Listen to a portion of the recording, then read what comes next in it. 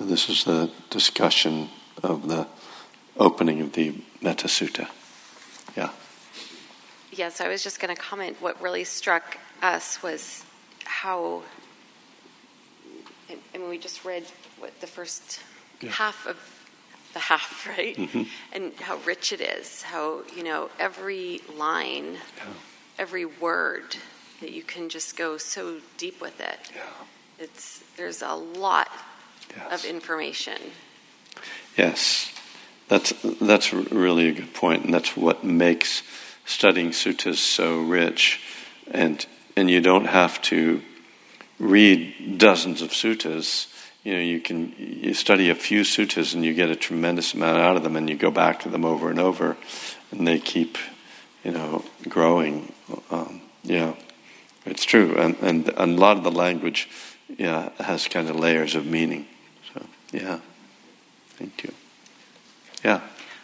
At the end of our little talk, someone brought up, because I was saying, when I meditate, I'm finding that all of these lines just tend to, automatically I become more skillful and more humble and more,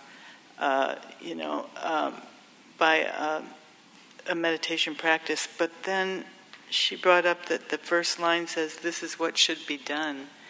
And here I was thinking I didn't have to do anything except meditate, and it would all just happen. Yeah. What do they mean by "this is what should be right. done"? No, well, it's an instructional teaching, and it is definitely an active teaching. Yeah, I understand that. I mean, I think that sometimes we do, and when I say we, I mean Dharma teachers, kind of give the impression that all you have to do is sit and everything will unfold, And there's a certain amount that gets revealed through practice. I find, first of all, that it really helps to have someone kind of explaining what happens when you're in practice. Like, you can sit and not really understand it. I mean, this was the brilliance of the Buddha. Many people before the Buddha had meditated, but he had this capacity to penetrate into his experience and interpret it and see how his thoughts arose and how thoughts of desire led to suffering, and that when he let go of them, that it was ended suffering, and how he could make that happen. So that analysis is something that helps us. But indeed, living kindness is not just sitting on a cushion. This practice, and particularly the practice of loving kindness, is not a passive activity. It implies, really being engaged in the world in this way. And that's what I think stands out about this part of the sutta. Because where does it say anything about loving kindness in there?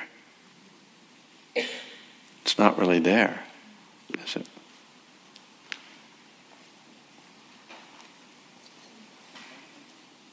Hi, we were also talking a little bit about how difficult it is to live up to all of these ideals. Yeah, well, it's true. And that's why, I mean, to me, it's another kind of paradox we have to live with, that we have these kind of ideals of, perfection in behavior and enlightened mind and loving kindness, where I would, even if somebody's sawing off my limbs, I'm not, don't feel any hate to them. And most of the time, if not all the time, we're not going to be living up to those. So how do we hold that? And that's where, again, I think it's so important for us to be compassionate towards ourselves and forgiving of ourselves.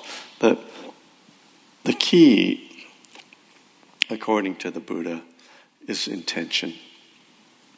If you have right intention, if you have the intention to be kind, to be compassionate, to be generous, to be wise, to cultivate all these qualities, then you're on the path, And if you're on the path, then you're heading in the right direction.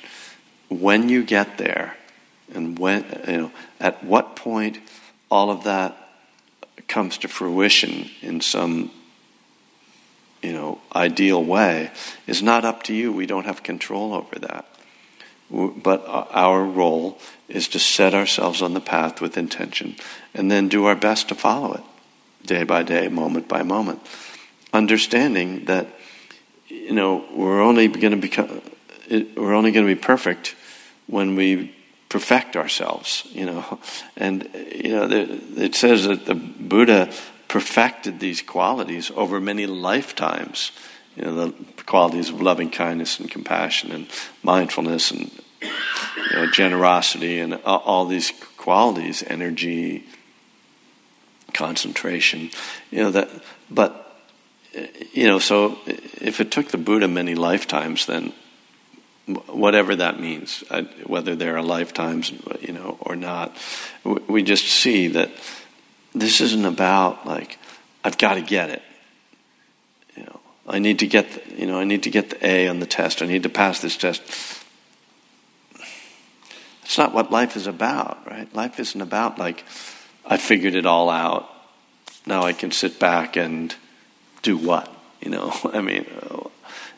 Life is about being engaged in this journey, and constantly trying to do the best we can, and that's why, as I say, my companions on the path are forgiveness and compassion. I forgive myself because I'm human, and I have compassion for myself because I realize how difficult it is to be human. So even the fact that we are taking on this challenge, that we're trying at all, sets us apart from 99% of the human race who don't even try. In Tibetan teachings, they say just the fact that you're exposed to the Dharma is incredibly good karma. You're incredibly fortunate. You must have done something in past lives that you even get to hear about it. I don't know if I 100% buy that, but the principle, the idea to me that I'm willing to do this, that's something to be take some I'm going to say pride in, but not egotistical pride, but some satisfaction that okay, I'm doing what I can. I don't know, we look around and see other people, there's this expression in AA, comparing your insides to other people's outsides, and you look at people and think, oh, they've got it all together, right? But, you find out what's really going on in people's lives, and you realize everybody's got their challenges, everybody experiences dukkha. Nobody is, living up to these things to a perfect degree. So what else? Yeah. Doesn't doing, to some extent, follow the practice? Doing? Well, here, these are the things that must be done. Must be done. That willing these to happen is kind of difficult. But I think back when I took a course at the Stanford Compassion Institute, which was 13 weeks long or something, and we would share from time to time about what was happening in our lives. Were we seeing anything? And it was really interesting to hear, from a daily practice of loving kindness, how people would come back and talk about. And I remember distinctly, I was sharing with friends of one woman who said, she'd been let go from a university teaching position, and she carried so much anger towards the person who had responsible for her contract not being renewed. Mm-hmm. And so, but as she was practicing it, she spent more time on these thinking, and one day she rounded a corner, and there he was, and she smiled. Mm. And it was such a shock to her. Yeah. That she had none of the negative feelings right. anymore. Yeah. And so I'm wondering if, I guess we have to be conscious of trying to work on these things, but working on them without the loving kindness practice is much more difficult, right? No? Yeah, well, I mean, first of all, just to respond to what you're talking about, this is a training, right? I mean, that's it's characterized, but it really is. It's a training. It's training the heart and mind to respond differently to the world, to perceive the world differently. The reason I had you stop at that particular point in the sutta is because that's the point. The next line is when the sutta turns. So up to that point, what you're getting is instruction on how to behave, how to live, how attitudes to have. So it's the foundation for loving kindness. It's the sila, all right, the ethical morality kind of lifestyle way of being, both internally and externally. To be unattached, unburdened with duties and frugal. An attitude, contentment, humility, gentle in speech, straightforward and gentle in speech, all these, able and upright, all these behaviors and attitudes that then prepare us, that lay the groundwork for wishing in gladness and in safety may all beings be at ease. So it's all integrated, really. This is all part of one sutta, and these things are all connected. So now we get these instructions, which I've talked about before. How these two lines here are the ones that essentially give us the loving kindness practice that we know. May you be happy, may you be peaceful, may you be safe. Gladness and safety, may all beings be at ease. It's essentially saying the same thing. Wishing in gladness and in safety, may all beings be at ease. So the practice is to wish that all beings may be at ease. And then the next section just lists all the different beings. So maybe to emphasize that we're not leaving anybody out. Whatever living beings there may be, whether they are weak or strong, omitting none, the great or the mighty, medium, short or small, the seen and the unseen, those living near and far away, those born and to be born, may all beings be at ease. So one of the things that strikes me about this, just as a piece of literature, is the way it goes between kind of the poetic and the prosaic. You get this beautiful line, wishing in gladness and in safety may all beings be at ease. And then we have this line, the medium, short, or small, like we're choosing T-shirt sizes or something. And at the end of that section, it takes another turn. This is why this is such an interesting sutta. Now we go from this positive wish to what we don't want to do, right? Again, the negative. Let none deceive another or despise any being in any state. Let none through anger or ill will wish harm upon another. So that's the simile of the saw section of the sutta, right? And we could say that the Gosinga part with the monks living together is kind of what the first section is, where it's how you get along in the world. And then we have the loving kindness part, and then we have the simile of the saw part. And then another turn of it, now he shifts into describing this practice and the qualities. Even as a mother protects with her life her child, her only child, so with a boundless heart should one cherish all living beings, radiating kindness over the entire world, spreading upwards to the skies and downwards to the depths, outwards and unbounded, freed from hatred and ill will. So this is describing another kind of practice, whereas in the early part he says we should wish all beings be gladness, safety, and be at ease. Here we say that we should radiate this. Were you going to say something, Nancy? Okay. And again, I talked about this line, even as a mother protects with her life her child, her only child.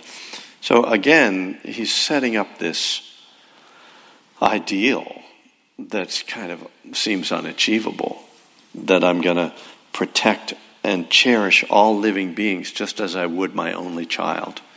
I mean, who could do that? That seems, impossible to imagine. But maybe we can have moments, and again, we can have these kind of transcendent moments in our practice where this kind of like everything just opens up and we feel this intense love. And it's very powerful. This tends to happen more on an intensive retreat when you're doing, silent meditation practice for days and days, and things just fall away. And you can kind of have these moments where there's just this opening of just unbounded love. So there is that potential to taste it. Whether we can, as I say, carry that on for every moment of our lives, well, I don't know about that.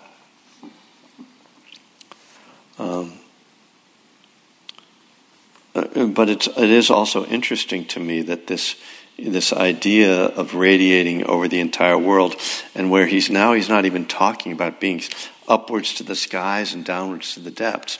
The last chapter of my book is about loving kindness for the environment, and instead of taking these lines as that's what these teachings are saying. It's not just that we're going to love human beings, but that we're going to actually love the air and the earth and be kind to it.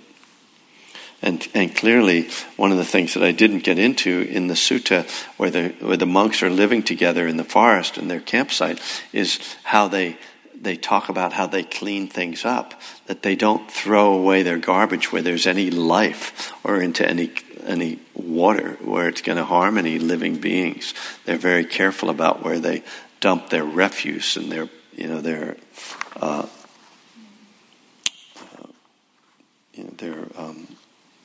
what do they call the chamber pots, basically, we would say, trying to find a euphemism for this. So we get through this section, and now it says, we go back into a very dry kind of, this very poetic, beautiful section of radiating kindness over the entire world. And then it says, whether standing or walking, seated or lying down, free from drowsiness, one should sustain this recollection. So, standing, walking, seated, lying down are the four postures in which the Buddha says we should practice mindfulness. If you're in any other posture, you don't have to practice mindfulness. So, if you find some kind of what about this? No, you're standing. No, you're sitting. And this word recollection here is actually a translation of the word sati, which is the word we usually translate as mindfulness. So we could translate this as one should sustain this mindfulness. So this is where the Buddha is explicitly connecting loving kindness and mindfulness. And of course, how are you going to practice actual loving kindness for beings without being mindful? It was brought up before how your mind wanders when you're practicing. So how is it that you notice that your mind wanders when you're trying to practice loving kindness? You notice it because you're being mindful. So you have to be mindful of your practice, even when you think you're just doing loving kindness. In the same way that when you're just doing mindfulness, there should be loving kindness supporting it, a kindness behind it. So free from drowsiness is a reference to the hindrance of sleepiness. And obviously, you're not doing much good if you're falling asleep when you're meditating. Now, the last four lines make another radical shift. And here, where it says, by not holding to fixed views, the pure-hearted one, having clarity of vision, being freed from all sense desires, is not born again into this world. It seems out of the blue, it seems out of left field. All of a sudden, we're talking about things that don't seem, the pure-hearted one, that sounds like loving kindness. But what does fixed views and being freed from sense desires, and especially not born again into this world, what does that have to do with this sutta? So what these lines are referring to are the classical stages of awakening in Buddhism. Fixed views, the Buddha says that one of the causes of suffering is that we cling to our views and opinions. Well, we can see that all around us, right? And we can see it in ourselves too if we're willing to look at that. So one of the first things that gets lifted in this breakthrough called enlightenment is fixed views and opinions. We start to see that our views and opinions are all conditioned. They're all constructs. They're based on our own experience and our tendencies. They aren't founded in reality. They are just constructed views and opinions. And we see that about ourselves. We see it about others. And that's very freeing to see that. You're not so stuck. You disagree with someone and you can go, oh, well, maybe they're right, rather than, well, they're wrong, our usual attitude. Clarity of vision. Enlightenment is often described as this moment of vision and knowledge. So we have even the term insight implies this kind of seeing, right? So this is having insight. Being freed from all sense desires. This is a very advanced stage of enlightenment. But rather than thinking of this, because it's not, it might be interesting, but it's not that helpful to think, oh, I have to be freed from all my sense desires to get anywhere in Buddhism. But to just recognize the limitations of being driven by sense desires is a really good insight, right? Because if we live our lives completely driven by the search for pleasure, well, we're going to be frustrated and we're going to wind up harming ourselves, and it's just not healthy. It's not a good way to live. So I just take that at the stage I am, the level of enlightenment that I am, I take it as, oh, just don't let sense desires be the sole driving force behind all your actions and all your thinking.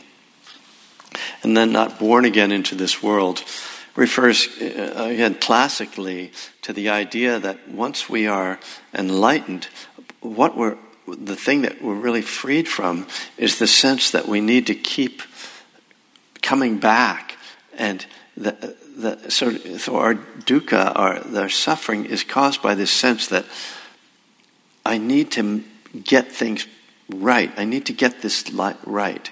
And if I could just figure this all out, then I'd be satisfied, right? And the Buddha is saying, you're never going to be, there is no satisfaction in this world. This is a world that is inherently unsatisfactory.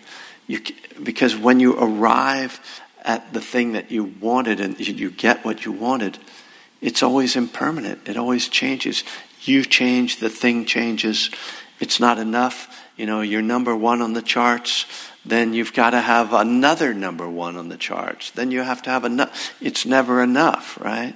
So the Buddha says, really freedom comes when we stop chasing that. And that's that in the Buddhist philosophy is that reincarnation happens because we're still chasing some kind of satisfaction, and that when we stop chasing that, we stop being reincarnated, which in Western terms makes no sense, because we think, well, I want to come back because I love life, and that's because we don't really see deeply into the limitations of it. But again, for us to think of this in our own lives in a more practical way, if we think about this about being reborn is about creating self and about ego being reborn. And every time I start to focus on self, I'm being reborn. This is kind of like the psychological version of this understanding. And that if I stop recreating if I stop being attached to self and creating self, I'm freeing myself in some way.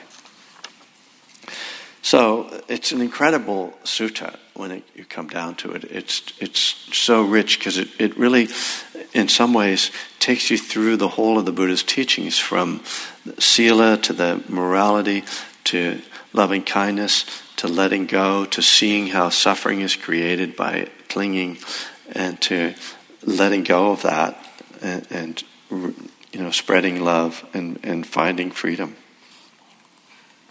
So I thought I would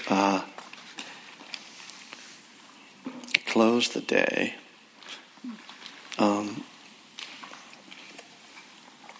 with a song. So I need to move the microphone for my guitar.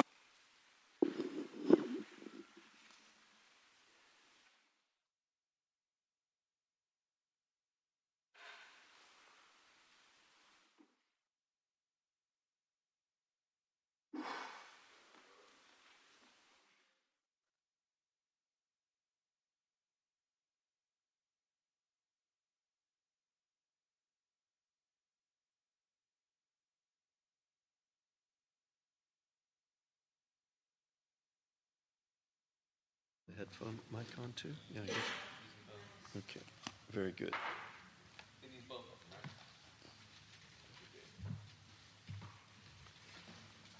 Maybe, Tim, could you move the bell over so we can move the mic a little bit?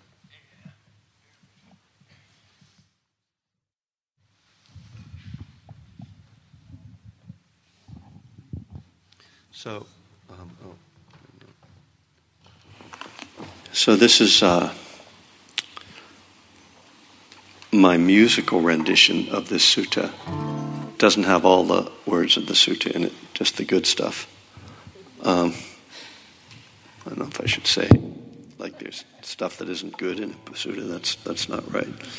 So, and you may have seen my CD out there, Laughing Buddha, and a lot of these songs I wrote for the family program here that my daughter and I used to come to when I could still, make her do things. And so each summer there's a family retreat up the hill, and really a joyful, wonderful experience, and there'd be a lot of music. So over the years, because we went to that almost, I think, every year for 10 years, I wrote a bunch of songs. Many of the songs that are on my CD were written originally for that. So one of my purposes in writing those songs was to try to make the teachings more musical and kind of bring them sort of plant them in people's minds. This one, starts with that image of the mother.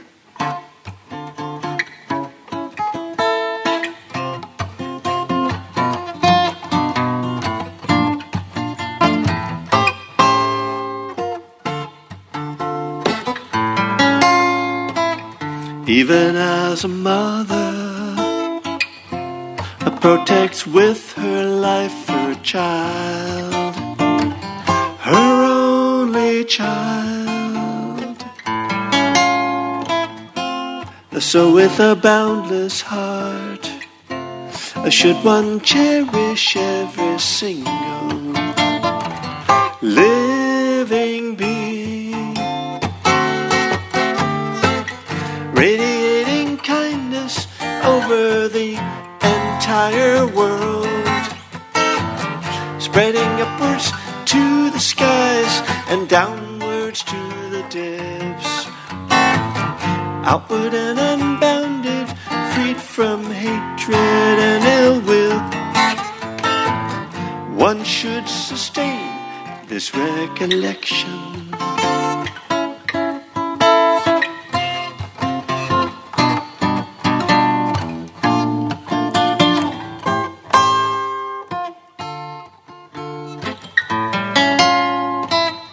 Even as a mother, father protects with his life his child, his only child.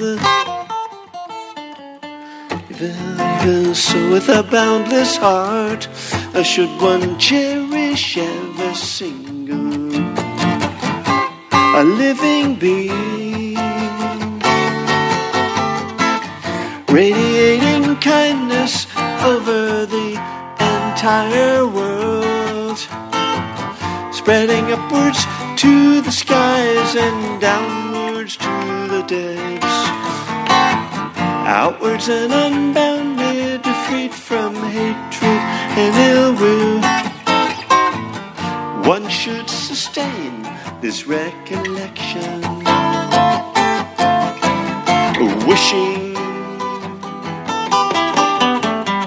in gladness and in safety, may all beings be at ease, whatever living beings there may be. Whether they are weak or strong, omitting not a single one, the great or the mighty, medium, short or small, the seen and the unseen, those living near and far away, those born and to be born, may all beings be at ease, at ease. May all beings be at ease.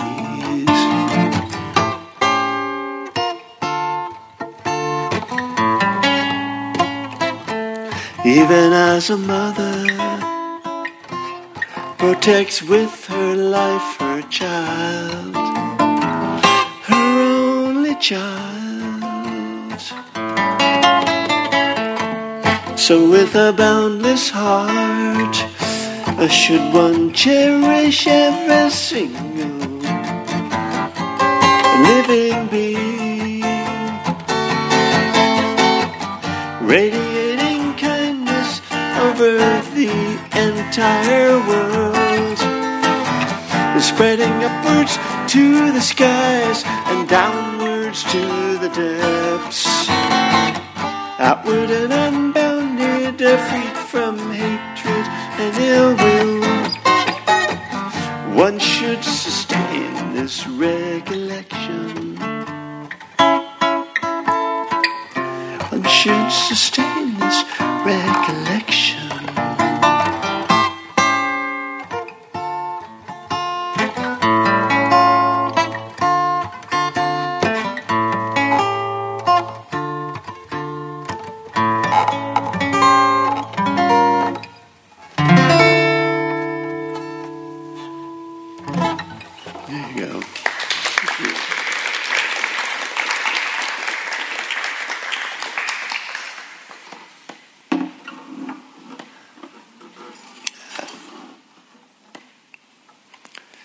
So,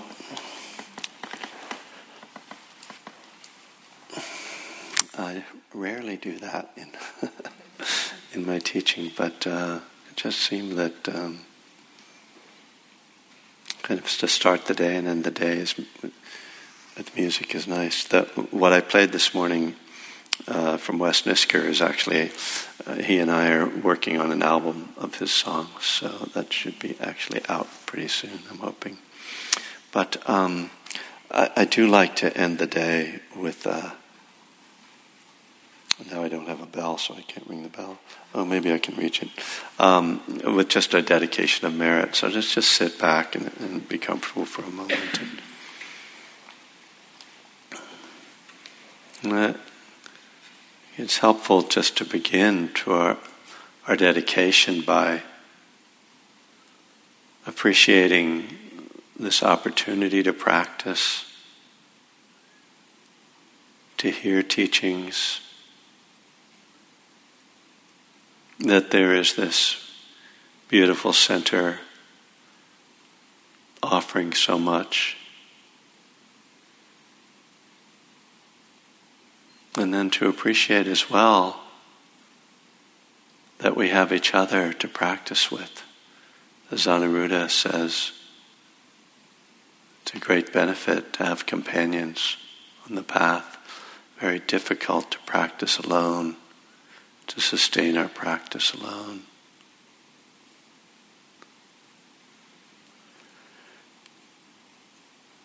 And then to remember that Buddha's teachings are not something that we take just for selfish purposes, that we study or practice just for ourselves. The sutta with Anuruddha ends with the Buddha saying that the practice the monks are doing in the forest will ultimately be of benefit to all beings. And this is how we transform the world, by transforming ourselves. This is not just a gift to ourselves, but a gift to all beings. But the traditional way of expressing that is dedicating whatever good karma, what merit we've gained from doing this practice, to dedicate it and give it away to all beings in the world, in all worlds. So in that spirit we dedicate the merit of our practice together today to the awakening of all beings.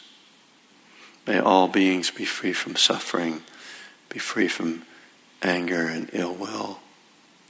May all beings be filled with hearts of love and compassion, with wisdom. May all beings be at peace, live with ease, live in safety and joy.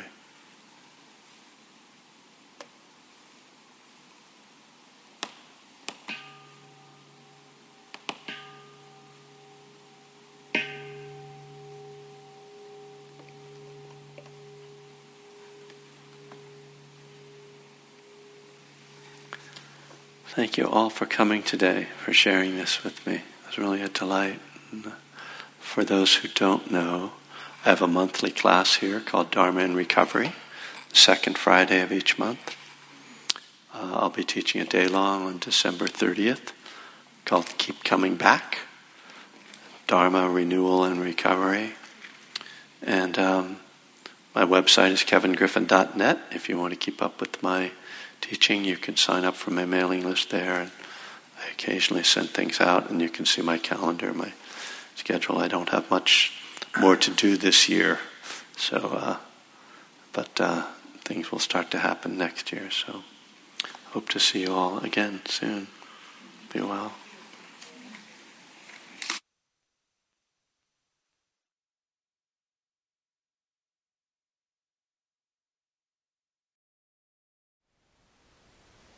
Thank you for listening. To learn how you can support the teachers and Dharma Seed, please visit dharmaseed.org/donate.